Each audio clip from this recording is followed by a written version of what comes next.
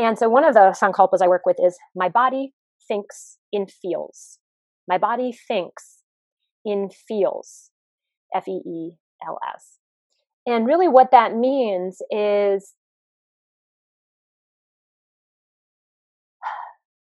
you want to become a really gracious antenna to receive the messages coming from all the different layers of your body, both the gross stuff, that would be proprioception, right? Those positional things, the feeling of a muscle contracting, the feeling of a muscle stretching, the feeling of knowing that, your elbow is straight or it's not straight. And then we also want to be able to improve our physiological listening, which comes through a different pathway in the spinal cord called the interoceptive pathway. Welcome to the Movement Code Podcast, where we help you decode movement, health, and lifestyle so that you can expand and grow. Hey guys, my name is Antonio Gerlay, your host for the Movement Code Podcast. I am a father, husband, business owner, rehab practitioner, and coach. Information overload has paralyzed many of us, and we are overwhelmed with good intentions and don't know what or who to trust. We aim to provide you clarity and confidence by bringing you expert advice for the everyday person. Thanks for spending some time with me today and enjoy the episode.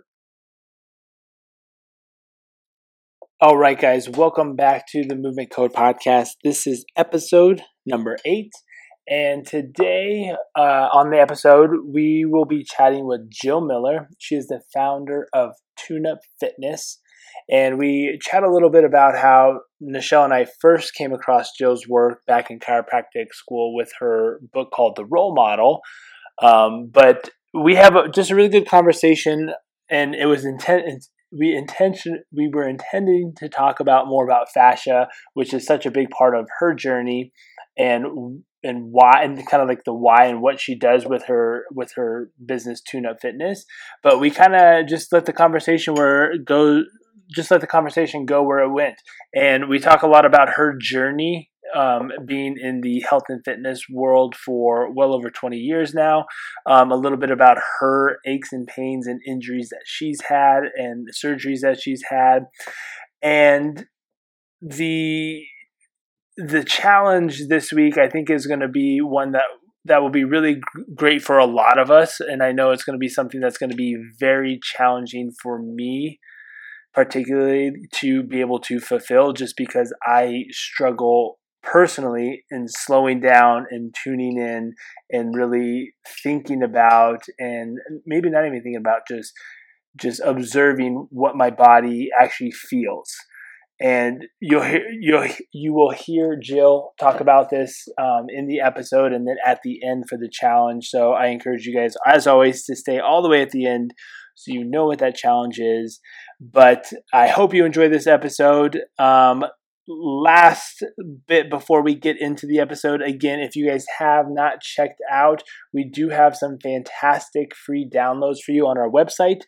If you just go to enhancedmovements.com, that's enhanced with a D and movements with an S, right there on our homepage. If you have not yet subscribed to our newsletter, just throw your email in there and you'll get a copy. You'll get 3 free downloads, three free PDF downloads that work on mobility, some particular movements and stretches that you may need if you have shoulder pain or back pain.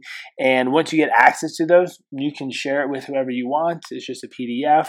And as always, we appreciate you guys following along and sharing these episodes with family, friends, colleagues, whoever you feel might benefit from listening to us chat. So thanks again and enjoy the episode.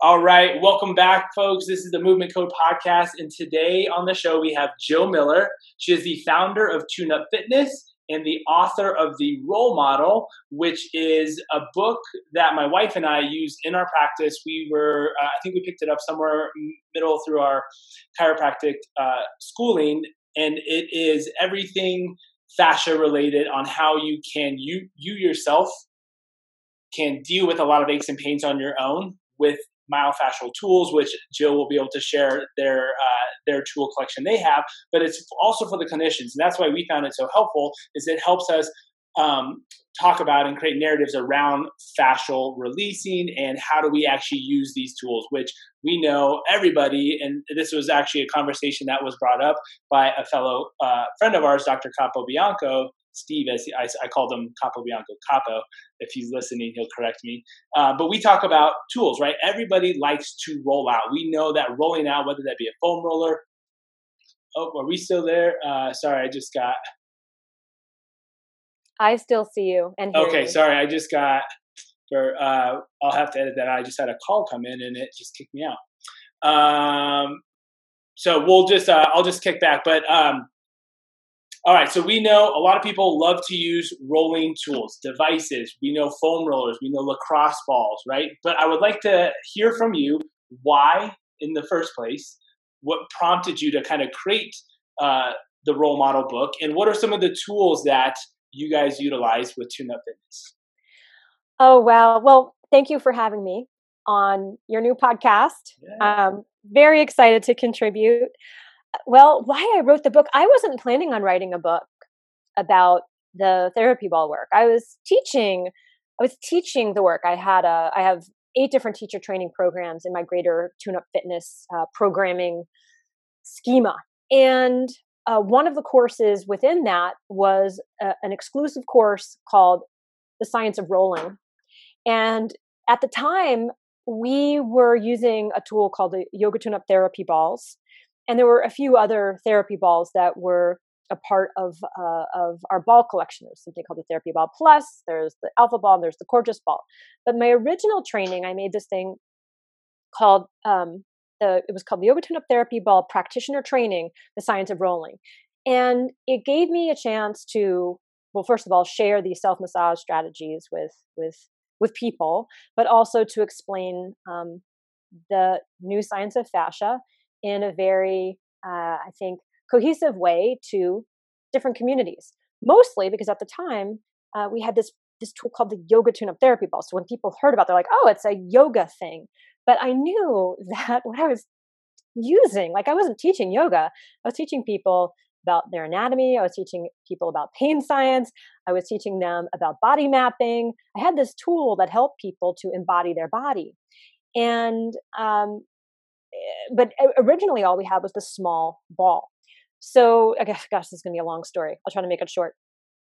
So, but then we started using, these other size balls, but the training ended up just using a scientific method of just a one tool so that we could really have a good test retest within that course.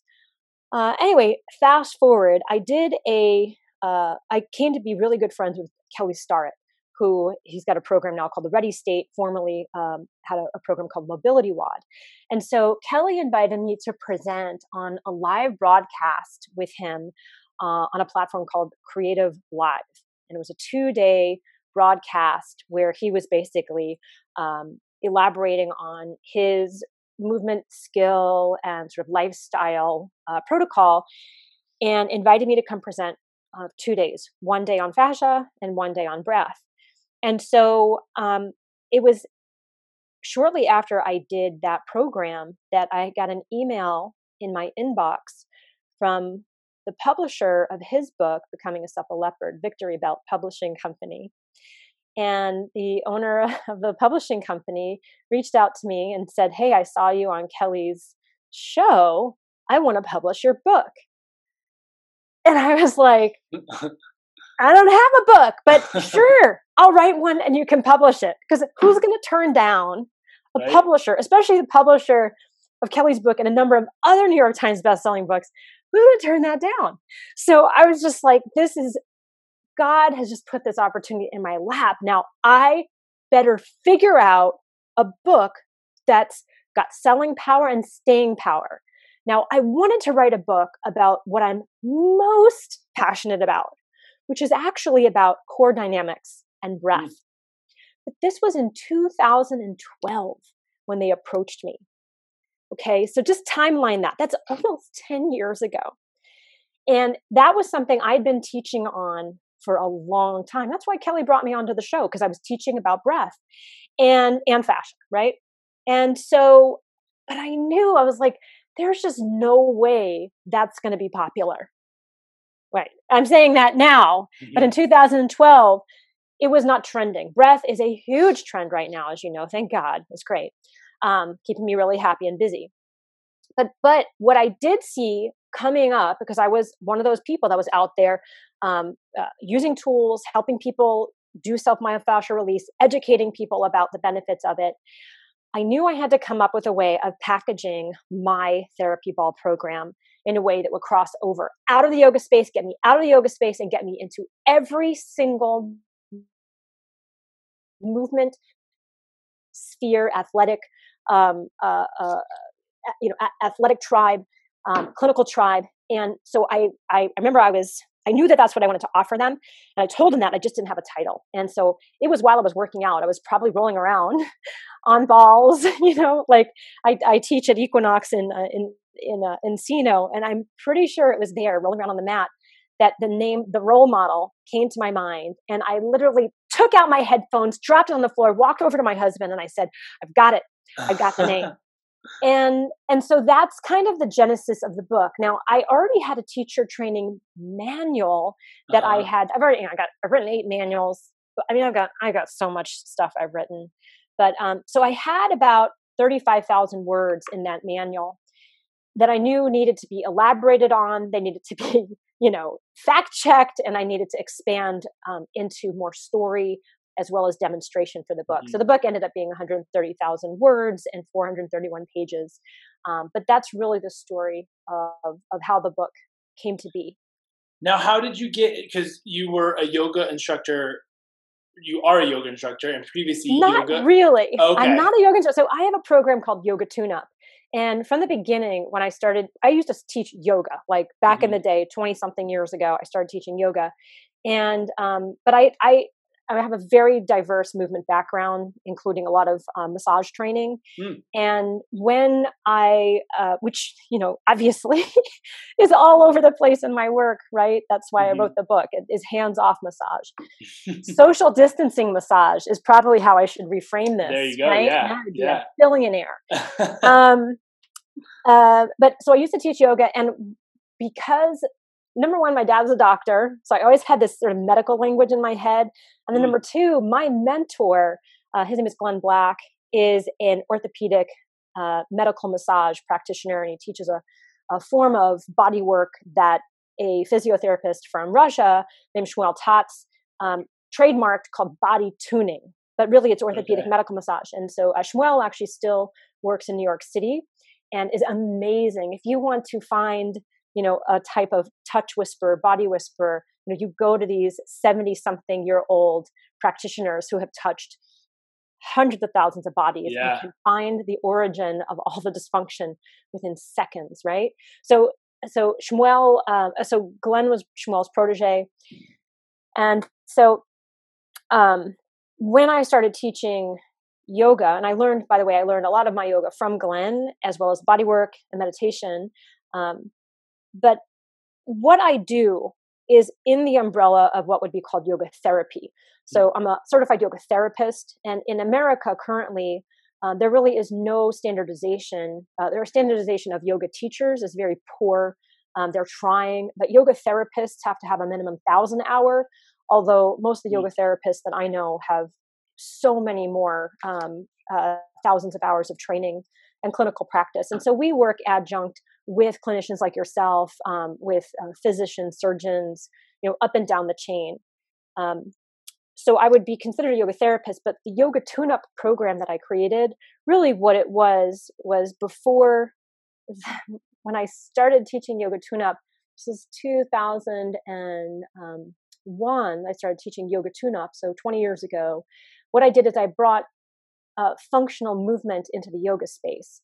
And so the tune-up was that I would really just disassemble poses right there in the middle of the class or the beginning of class, so that people would learn joint articulations and they would learn to proprioceptive the tissues that were required for performance, so that they could really learn to embody their body and do the type of safe movements that are kind of anathema to yoga. I mean, like, yoga is just crazy pants, especially now that we have social media and you see how extreme is rewarded.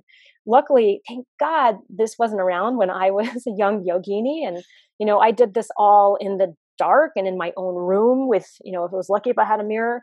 And when I first started doing yoga, they didn't have yoga mats. Like, it wasn't a thing. So I'm 48. Like, I've been at it for a while. And so anyway, Yoga Tune-Up is my movement paradigm.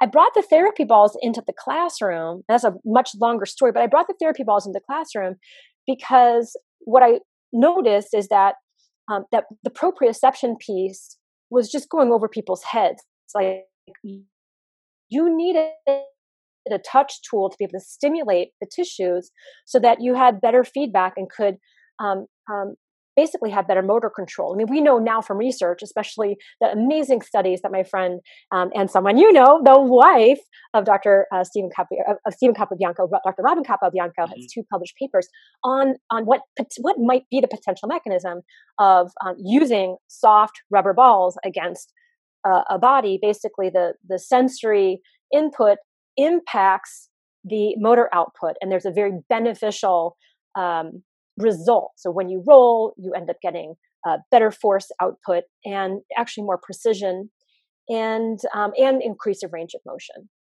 And so that's what I was seeing in the classroom, like all those years ago. And so I wanted my students to do rolling prior to the program, the movement program that I had planned for the class, because I knew, number one, it would alleviate aches and pains. It would feel awesome.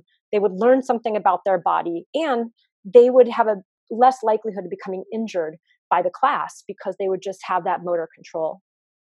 So I have 2 thoughts I want to ask on. One is that injury part is part 2. Part 1, the role model, right? Obviously, for the clinician, giving the clinician very good information about what we think we're doing with fashion and whatnot. But for the Gen Pop, here are great ways in which you can start to manipulate tissue and or deal with aches and pains and or improve your proprioception, right? So going back to some of your mentors, when would someone need more of the skilled clinician as far as touch, as opposed to being able to manage this on their own, right? Because now, especially with stay at home, COVID, social distancing, a lot of people are having to self-manage a lot of these things, which is great because we have so much information about that. But when would someone need to then transition into like, hey, you're not getting what you need out of this? Yeah, it's a great question.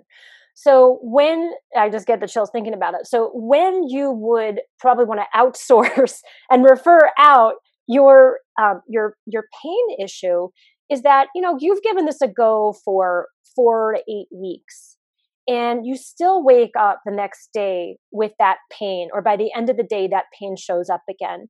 That really is representing a chronic condition. So what's amazing about the therapy balls is they can actually mute your pain response. They can really subdue your pain response. And that's a great thing, because that might mean that the tissues themselves aren't damaged. But it's also possible that your movement patterns are what's keeping this pain alive. And so that's when it really behooves you to move up the chain and find somebody who can do very formal assessments on you to find out what are movement patterns contributing to this? Do I have a habit of holding myself in one way?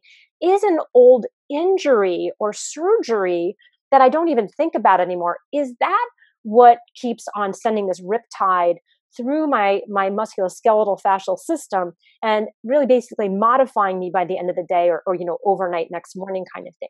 So when you start to have that same pain, even though you might be able to sort of like roll it out, it comes back. And so then that's where the marriage of rolling and proper training come in.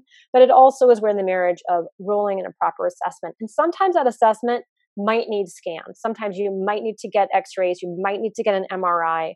I've been troubleshooting things myself for years, and I was shocked a few weeks ago to see that I had a scoliosis in my lumbar spine. Like, I had a degenerated hip. I had a total hip replacement in 2017, and nobody looked at my lumbar spine until 2.5 years later, when I still was having pain in my left psoas, and I just could not figure out why. It did not make sense. And a wonderful chiropractor, God bless him, Dr. Moravarty out in Glendale, he tried every trick in the book, and then he was like, I need to see inside. Took the X-ray, and there it was. So anyway, it's just now I have the image. Now I can now work a different type of protocol for myself to address that scoliosis. I'm curious what's your, knowing your history with breath work, what's your plan to help work with the scoliosis? Oh shoot, you're coming out. What was the question? Sorry. With your history in breath work, what's your plan moving forward now with the scoliosis? It's kind of a loaded question. I'm curious if you're going to say what I think you might say. Well, the good news is I've unbelievable joint space in all my discs, my sacral, my S1, L5 disc, like beautiful vertebra. So I don't have obvious degenerative changes there. So my best plan came from my friend Tom Myers. Tom Myers of Anatomy Trains. He and I are doing a project together, and so he happened to be. We were filming our program last October, days after I got the scan. It's like, Tom, what do you think about my X-ray here? This is like a complete shock to me. And so his suggestion was to just train the F out of my right psoas to help. It's a very small rotation to help derotate those lumbars in the opposite direction. And I just thought that was really brilliant. So it's really been a lot of, I just have to build more muscle on my left leg still, even after all these years.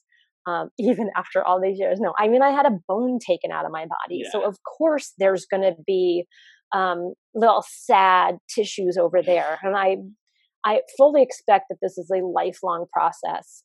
And it's I think it's kind of funny too, how people assume like, oh, surgery, it's just like, we just reverse the time and now we're good to just keep going.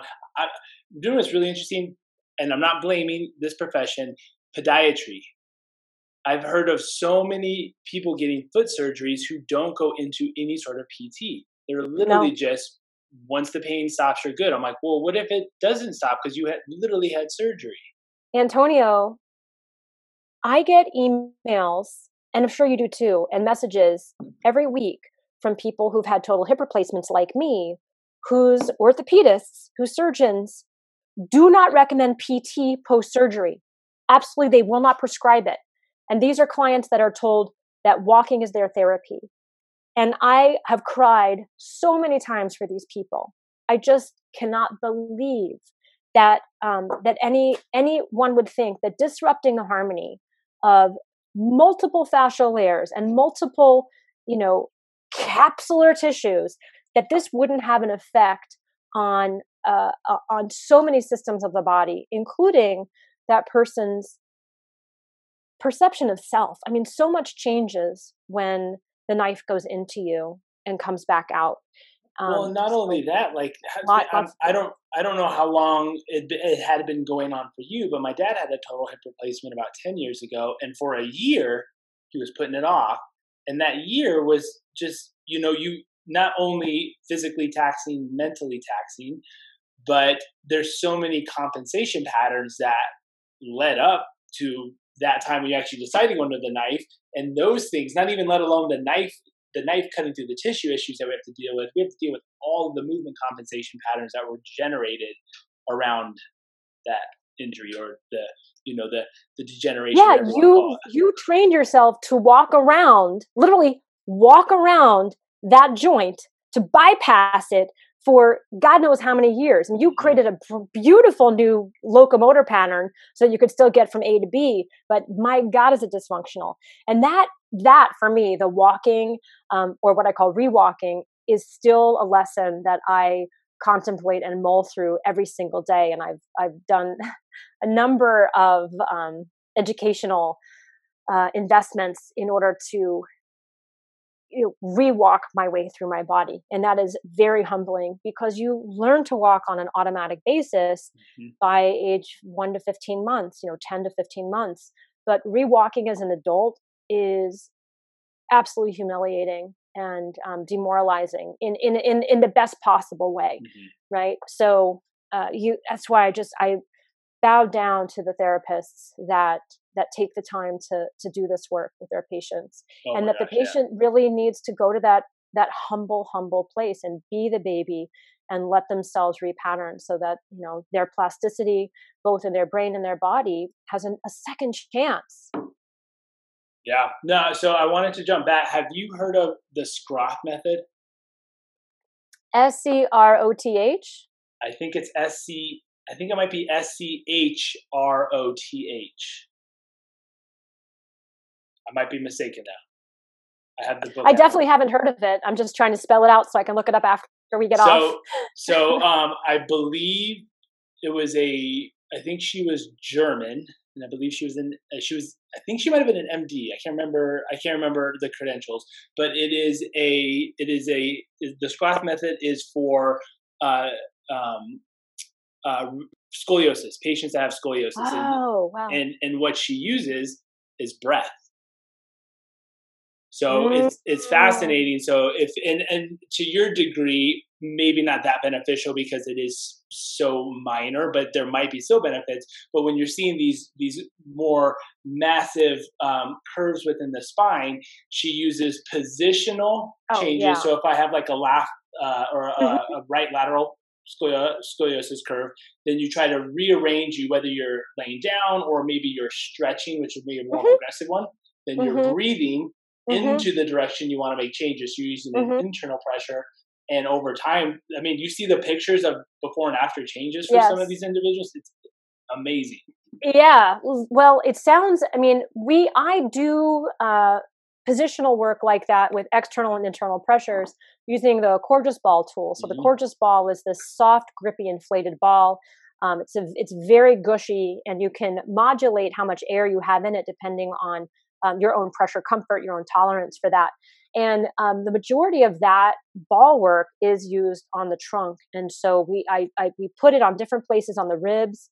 And sometimes we actually add additional pressures to the body, and which will make the ribs really work on upward and downward rotation, and will also attempt to manipulate, tensions within the diaphragm also. So there's lots of different things that we do, or that I lead, especially in a course called the Breath and Bliss Immersion, that I do that. But this has been so helpful for clients with neck pain, upper back, lower back pain. Also, when you do those pressures on the rib cage, there's a tremendous vagal upregulation, so people get a tremendous relaxation response from it, and it also trains them to to make friends with what I call zone 2 respiration.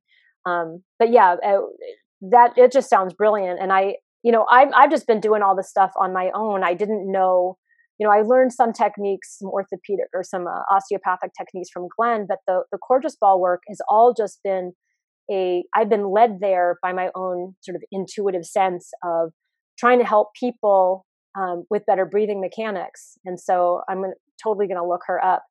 A very good friend of mine is a chiropractor up in Northern California. His name is Dr. David Lepp, and his practice exclusively is on scoliosis. And I'm sure he's familiar with this, and he works at a clinic in Campbell, I believe, and they get unbelievable results, non-surgical scoliosis results. So I have That's a feeling awesome. This is something that he's familiar with too. Yeah, it is SCHROTH. Yeah. So, people can do this with bolsters or pillows, and, lay down in different positions. You just have to think of all the different possible positions your spine could go in. And, if you're suffering with a scoliosis, it would probably be a good idea to have somebody with, some skill in the room to talk you through some of these things. But, yeah, it's really interesting. Great. Thank you. Now I am curious, because this is a question that came up, and this is the way I kind of describe it to my patients, and I'm curious, and clients, and I'm curious to kind of hear your perspective. When people present to us with pain or excessive tightness, or just these feelings in their body, the way I try to describe it is our body can't speak, but it can talk to us in different ways, right? So when we're looking at the pain or the excessive tightness, are there other ways in which our body can speak to us, or are those the main ways? Because I try to describe to it as like, well, we know pain doesn't always equal tissue damage, and tissue damage doesn't always equal pain, but there's a reason why it's there, and we need to decode maybe what's going on. Do you have any input on that? Yeah, I do. I have in Yoga Tune-Up, we work with something called a Sankalpa, which is a mindset practice. And there are little phrases that you say to yourself to really host. You to have a cognitive frame to host the experience you're having, down below. And so one of the Sankalpas I work with is my body thinks in feels. My body thinks in feels. Feels. And really what that means is you want to become a really gracious antenna to receive the messages coming from all the different layers of your body, both the gross stuff, that would be proprioception, right? Those positional things, the feeling of a muscle contracting, the feeling of a muscle stretching, the feeling of knowing that, your elbow is straight or it's not straight. And then we also want to be able to improve our physiological listening, which comes through a different pathway in the spinal cord called the interoceptive pathway. So we have this subtle sensing system known as interoception. We have our gross positional sense, the proprioceptive system. And I think helping people to be able, and then by the way, pain travels in the same channel as the interoceptive neurons. So, and these are just slower moving, they're smaller diameter and slower moving signals, which can be wonderfully distracted by big body movements. So when we move our body, we essentially are quieting the baby inside. And if there's women listening, you know that when you're moving, the baby is still. But when you're still, you start to feel the baby stir, right? And you feel the flutters. So it's very similar with your own human body. When we can attune ourselves to quieter and quietedness, then we really start to receive those signals. And some people are extremely interoceptively or overly interoceptively attuned. And I'll raise my hand because I'm one of those people who, I can feel every heartbeat. And it's like, that's kind of cool, but it's also kind of annoying because you don't need to feel every heartbeat, right? How distracting would that be, right? So for some of us, even though it might seem like, you have this super skill, there's also, you want to be the happy medium. But I think what is intimidating about these physiological messages is we are not necessarily educated in them in school or in sport. And it is very important for us to be a knowledgeable host of the flow of our breath, the flow of our blood, and welcoming the input from our guts and welcoming the experience of the different subtle pulsations of the body, because they really are telling us something about us and our being. Not being able to sense them it is a trainable skill. And again, the Coregeous ball for us is that tool that we use to really help people to develop subtle sensing. And then, you just you learn to become an interpreter of those signals, and then you can attend to yourself. You can do the self-care that's needed and not just run away from it and, take the Xanax or pepper it down with antacids or whatever it is to dampen the feedback. Welcome the feedback, be a gracious host of it. My body thinks and feels. Get curious about that. And did I answer your question? No, that's perfect. I mean, Okay. the tough part is, right, is we have to slow down to be able to feel that. Yes. And so, breath practice and meditation practice, these are all ways to guide yourself or to be guided into those conditions. Because it does take, there are very specific conditions, parasympathetic virtues that are needed to be able to get there. And we live in a distraction addicted culture. I love to be distracted just as much as everybody else. But my God, when I get to turn on, I call it the off switch. When I get to turn on my off switch, it's just like the reset button, and the ability to be resilient and the ability to buffer my reactivity is so enlarged. And that's who I want to be. I don't want to just be the person that's in a heightened sense of reactivity all the time. Yeah, no, I agree. Now I'm curious, we've been talking a lot about breath, and the abdominal wall has come up slightly, but I did want to ask you, and we briefly chatted about it before, and I'm going to botch the pronunciation of this. I'm only assuming. Go for it. Nali? You nailed it. Nali Kriya. Yes. Yeah. So you had a post on your Instagram today. Tell us what Nali is, because it was phenomenal. And I've seen, and for those, and Jill will do a better job explaining this, but imagine, I've tried the vacuum breathing, and it's just so challenging. I'm so disconnected, and I try to use the yoga. That's my practice, the gorgeous ball, to practice that. But tell us about Nali. Well, first of all, I want to invite you to be my guest tomorrow when I teach Nali on my Union Fit live stream. So I'm teaching this live stream 3 days a week. But probably for you, and for most people, you need to do the class on May 29th, which is only about the diaphragm vacuum, because you can't do Nali unless you've mastered the vacuum. It's just, it doesn't make any sense. But I'm teaching to hundreds of people from all over the globe that I've worked with. Some of them I worked for almost 20 years, and they want a Nali class. And so I also have all these other people jumping in, from all other ponds. Anyway, so we're doing Nali. Okay, so what is Nali? Nali looks like an alien baby has taken over your guts and is swimming around in there in like a circle fish pool. And I remember when I was first photographed doing this for Yoga Journal magazine, a letter to the editor came in. This was like in 2001. I was pictured in the spread in Yoga Journal, or 2002, something like that.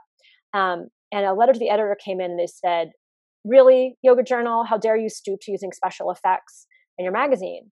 And then the editor and the article editor the next month, wrote in responded to the letter and said, "This isn't special effects. This is actually Jill's abdomen doing this thing," which was really funny. It created a controversy. So it is a it's a shot karma. So I'm gonna have to use some yogic language here. So in the yoga tradition, in the old school way of practicing, and this is in India, you need to perform a series of 6 different cleanses prior to even doing hatha yoga. So basically, these were cleanses that would clean out your alimentary canal. It had to deal with ingestion, digestion, and excretion. And so, you do things like floss your nose, drink salt water and throw it up. I mean, just pretty gross stuff. But we don't live in India where we have as many pollutants or parasites and things like that. Nali is actually a practice of giving oneself an enema. You're supposed to insert a reed into your anus, squat down into a tub of water, do the diaphragm vacuum, which basically would draw, right? The forces, so you'd have this high pressure water, you draw the diaphragm up by spreading the ribs apart. And this is the hard thing. This is why we use the Gorgeous Ball to help people learn to use their ribs. Diaphragm plucks all the water up through your rectum, and then you churn your abdomen in one direction, to help churn it up. And then you reverse the churning to eliminate the water that you just pulled up. So you'd be giving yourself an enema. Now, I started doing yoga when I was 11 years old. You better believe I tried that, because I used to do all the things in all the ancient books. Not all of them. I never flossed my nose. That was just crazy. That just sounded horrible. But is that nuts or what? That's taking it to the next level for sure. So that's the point. That's the original point of Nali, was to give yourself an enema. Now you don't need to. You have Fleet. It's very easy to give yourself an enema if you need to. Like I mean, I don't. My colon cleans itself out every 24 hours. I'm in good shape. There you go. But what Nali does is it is utilizes your obliques actually within this diaphragm vacuum. You have to just fire the oblique muscles. And, if you're a chiropractor, so I'll ask you, what do obliques do? What movements do they dominate? Mostly the rotation. In the core. Rotation. So what you're seeing is my pelvis and my rib cage are locked in place. So if I have a closed chain on my ribs and my pelvis, the obliques are still rotating, but the bones are staying still. And so what you're seeing is this churning action. You can churn it in both directions. And why it looks so weird is because what's so wonderful about Nali also is, if you understand fascial anatomy and you understand this structure called the rectus sheath, as the obliques contract, they ripple from the side of the body towards the rectus abdominis, that sort of 6-pack, that 10-pack, rubber shield in front of you. And the obliques whip across that. And because there's so much muscle mass in the rectus sheath, you actually end up seeing this sort of loaf of bread pop out and then disappear back in. And then the obliques continue to contract across the back of the body. The thoracolumbar fascia demonstrates the wave. It's a lower amplitude because the thoracolumbar fascia is so thick. But anyway, so what you get is you're using your own muscle control. By the way, there's no breath in your body, so you have to have a tremendous amount of parasympathetic activity, the ability to be without air for a long time, sort of, CO2 overload. And you're doing this really phenomenal action that massages your viscera, reminds your brain that your obliques have this really interesting ability to rotate, essentially, and really that's what you're seeing. So now you knew how to do this prior to having kids, and this is more of a question related to my wife's world, who works strictly prenatal postnatal. Do you find, and I don't know, I'm trying to think how to formulate this question as I'm saying it, what is your ability, with your ability to be able to perform that, do you find that the diastasis that's formed in women after having kids, because it's pretty well known that I think it's roughly over 35 weeks, roughly 100% of women will have diastasis just to the increased expansion. Yeah. There's different factors, right? But do you think that had an impact on your ability to bring in that and strengthen that diastasis postpartum? Well, if you look at the video, you can actually look at a history of my Nali Kriya, because I've been performing this on camera for 20 years. And you can see that there is more gapping between my right and left rectus at this stage of my life post 2 children than pre-children. So, but I don't have a dysfunctional or pathological diastasis. I just find it really interesting and kind of cool that I can really see the 2 halves of the rectus sort of flipping, But I can create total tension and closure, force closure by correct activation, like your wife teaches. So I don't think I could say that. I wonder if I asked it this way, do you think that could be, I guess, just general, because a lot of low-hanging fruit, a lot of things that we talk about, right? We talk about TVA activation or other things like that, with having the ability, not everyone's going to be able to do the vacuum or the Nali, but with having that increased awareness of having to be able to control those different things independently, just like we'd be able to control any other joint independently. Yeah, just like being able to blink out of both eyes. I do think there is something to be said for trying to optimize everybody's irregular. Everybody's everybody's got a stronger side and a weaker side. But I do think that having that motor control and the perception sense from both halves as a whole is helpful. And I did Nali Kriya through both of my pregnancies. I actually have a video of me at 9 months in both pregnancies doing Nali Kriya around the uterus. We actually also have an intrauterine scan, a dynamic ultrasound of me doing Nali Kriya, and you can see my fetus going and being rocked by it. And then actually the OB, she kind of did this into my uterus, like really jarring. And the baby, you could see it get thrown. But when I did Nali Kriya, the baby was moving this really beautiful way. Yeah. And so you could see like, her action was much, because believe me, I put this on my Role Model Mama video, like as this little thing at the very end. And I'm expecting to get, like harassment and kick, because you shouldn't be doing that with a fetus in your thing. But did we break up? Oh, you're good. This is like one of the great things about Nali Kriya is because the traction that happens with the diaphragm, it offloads all of your organs away from your pelvis. That includes your uterus, and it's extremely stress relieving to have this offloading. We don't realize how much of ourselves we're weighted. I mean, we're floating, but we're weighted, and it's just a nice stretch to get in there. And in terms of being pregnant, I could definitely see that the motor firing activity was more clear on one side than the other. So also, would show me my pattern of more strength on my right side, more weakness on my left side. Yeah, that's super fascinating. When I saw your post today, I had to ask about it. Yeah, and so, but this is a teachable skill, but it is a process-based thing. So a lot of people want to do Nali, but in order to do Nali, you really have to disassemble yourself in so many ways. And I'm sure. And it's not like it's the opposite of ripping a six-pack. So this really is about integration, and it's about making friends with all of your layers and getting over your bias against abdominal fat or visceral fat. So there's a lot that goes into it. And when I teach this, I usually teach it over the course of 5 days, not 30 minutes.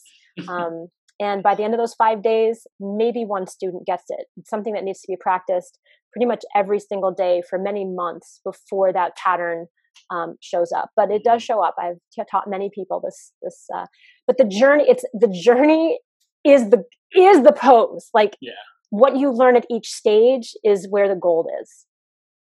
Now, I'm curious, because you had mentioned the hip replacement, how has your yoga practice changed? What would you have done potentially different over the years? Oh my God. That's a loaded question, I know, because I've seen you chat a little bit about it. Well, one, this is a birth defect, most likely. It was a cam deformation. I was a frank breech, forceps birth 2 weeks late. So who knows when I came out, how I came out. My mom said after I was born, I would not. I was in the Moro reflex, basically. Or, I was in fetal position for 2 weeks. They couldn't get me to unflex my hips. Wow. And I think knowing that, like because I knew that, and then when I got the diagnosis, it's just like all the stories I'd heard my whole life. They start, those stories start swirling. You're like, wait a minute, maybe I was protecting my psoas. Maybe they injured me during birth, but nobody knew it. And I was in that fetal crouch position to protect the pain in my gut or my hip. So, knowing what I know now, I definitely would have done more strength training, like in college and all the way after college. And, but like, I'm learning all the great stuff that I've learned because I chose what I chose when I chose it. Oh, for sure. Well, and now you have a new appreciation for those that are post-op and how your tools can be applied to that population. For sure. I mean, what's interesting to me is that I, created this company and I created this methodology I wasn't in hip pain. I wasn't in hip pain until like a very end. But I think it was, that guidance missile inside me was drawn towards therapeutic practices for whatever reason. And so I really was able to buffer or to delay the experience of chronic pain for a very long time. Mm-hmm. I mean, I now know that also other symptoms I have that I would attribute to be in sort of a chronic pain puzzle were likely my body's way of sort of, offloading the chronic pain and creating other symptoms that, are part of the whole spectrum. But I'm very grateful for, I've just learned so much, and I've made so many allies. And yes, I have so much more sensitivity to the people that come to me in chronic pain or are pre-op or post-op. Yeah, I'm sure. Well, we are approaching an hour. This has been phenomenal. I thought we were doing 20 minutes. How did an hour go by? I have no idea, too. I got to go buy a cookie for my kids, or else. Well, I wanted. We'll leave it at that now. One thing that I want to try to do for all of our listeners, with all of our guests, is try to encourage some sort of challenge for them over the next week. We know habits take longer, but what could be a good challenge for our listeners based on our conversation today that they can do over the next week? Well, we didn't even talk about fascia, Antonio. I cannot even believe that. So I'm not going to give you a fascia thing, but I think because we talked about this proprioception and interoception thing, I think what would be a really beautiful thing for people to do is to close their eyes for at least 1 minute, maybe 3 if they can master it, muster those 3 minutes a day, and close their eyes and feel their body's weight in space, whether they're on a chair or a car seat, couch, or laying in their bed, so that they get that proprioceptive framework of their body and its weight. And then to venture into how they're breathing without trying to manage their breath, just to try to accumulate an awareness of breath moving in and out, their heartbeat, and then venture down into the organs and ask their organs, how are you feeling today? My body thinks and feels. Host themselves. My body thinks and feels. Feel their structure. Feel their breath, their heartbeat, and then going into that more subtle innermost baby carriage of their viscera and asking how they feel. I love it. That is perfect. And I know that is going to be super beneficial for myself. So I'm looking forward to applying that myself. Jill, I cannot thank you enough for spending the last hour with me. Go buy your cookie and enjoy. I'm going to get that cookie. Okay. Thank you. All right. All right, guys. Thanks again for joining us for episode 8 of the Movement Code podcast. Again, as a reminder, we have in the show notes different areas in which you can connect with Jill and the Tune-Up Fitness movement. So she's definitely very active on Instagram. I refer to her YouTube videos quite often just because we utilize the Yoga Tune-Up Fitness balls in our practice. We prescribe them to our patients, and she just does such a great job of describing how to use those. So if you want to learn how to do a lot of those movements, YouTube is a great resource. And then if you want to purchase any of those items, we do sell the Coregeous ball and the Tune-Up balls at our office here in Lafayette, Colorado. And then you can also purchase those through her website directly, which is tuneupfitness.com. So reminder, challenge this week. Every day, 1 to 3 minutes if you can, you're going to close your eyes and you're just going to take note of the weight of your body in whatever environment you are. If you're in a chair, if you're in a bed, if you're on the floor, you'll start to slow down, tune into your breath, tune into your heartbeat, start to take note of how your body's feeling, not only on the outside, but also on the inside. And just really kind of touching base with where you are and how you're feeling. This I know is going to be very challenging for me. As I said in the pre-roll, slowing down is hard, and I'm going to do my best to complete this challenge every single day, as I encourage you guys to do so as well. Thanks again for tuning in, and we look forward to chatting with our next guest next week, and we hope that you guys tune in. Again, if you guys enjoyed the episode, please feel free to share it with whoever you find it might be beneficial for. And if you have a couple minutes, if you can go on to whatever platform you're listening, and if they have the ability to post reviews, please give us a review. We'd love to see what you guys are thinking of the show. And as always, thanks again, and move well.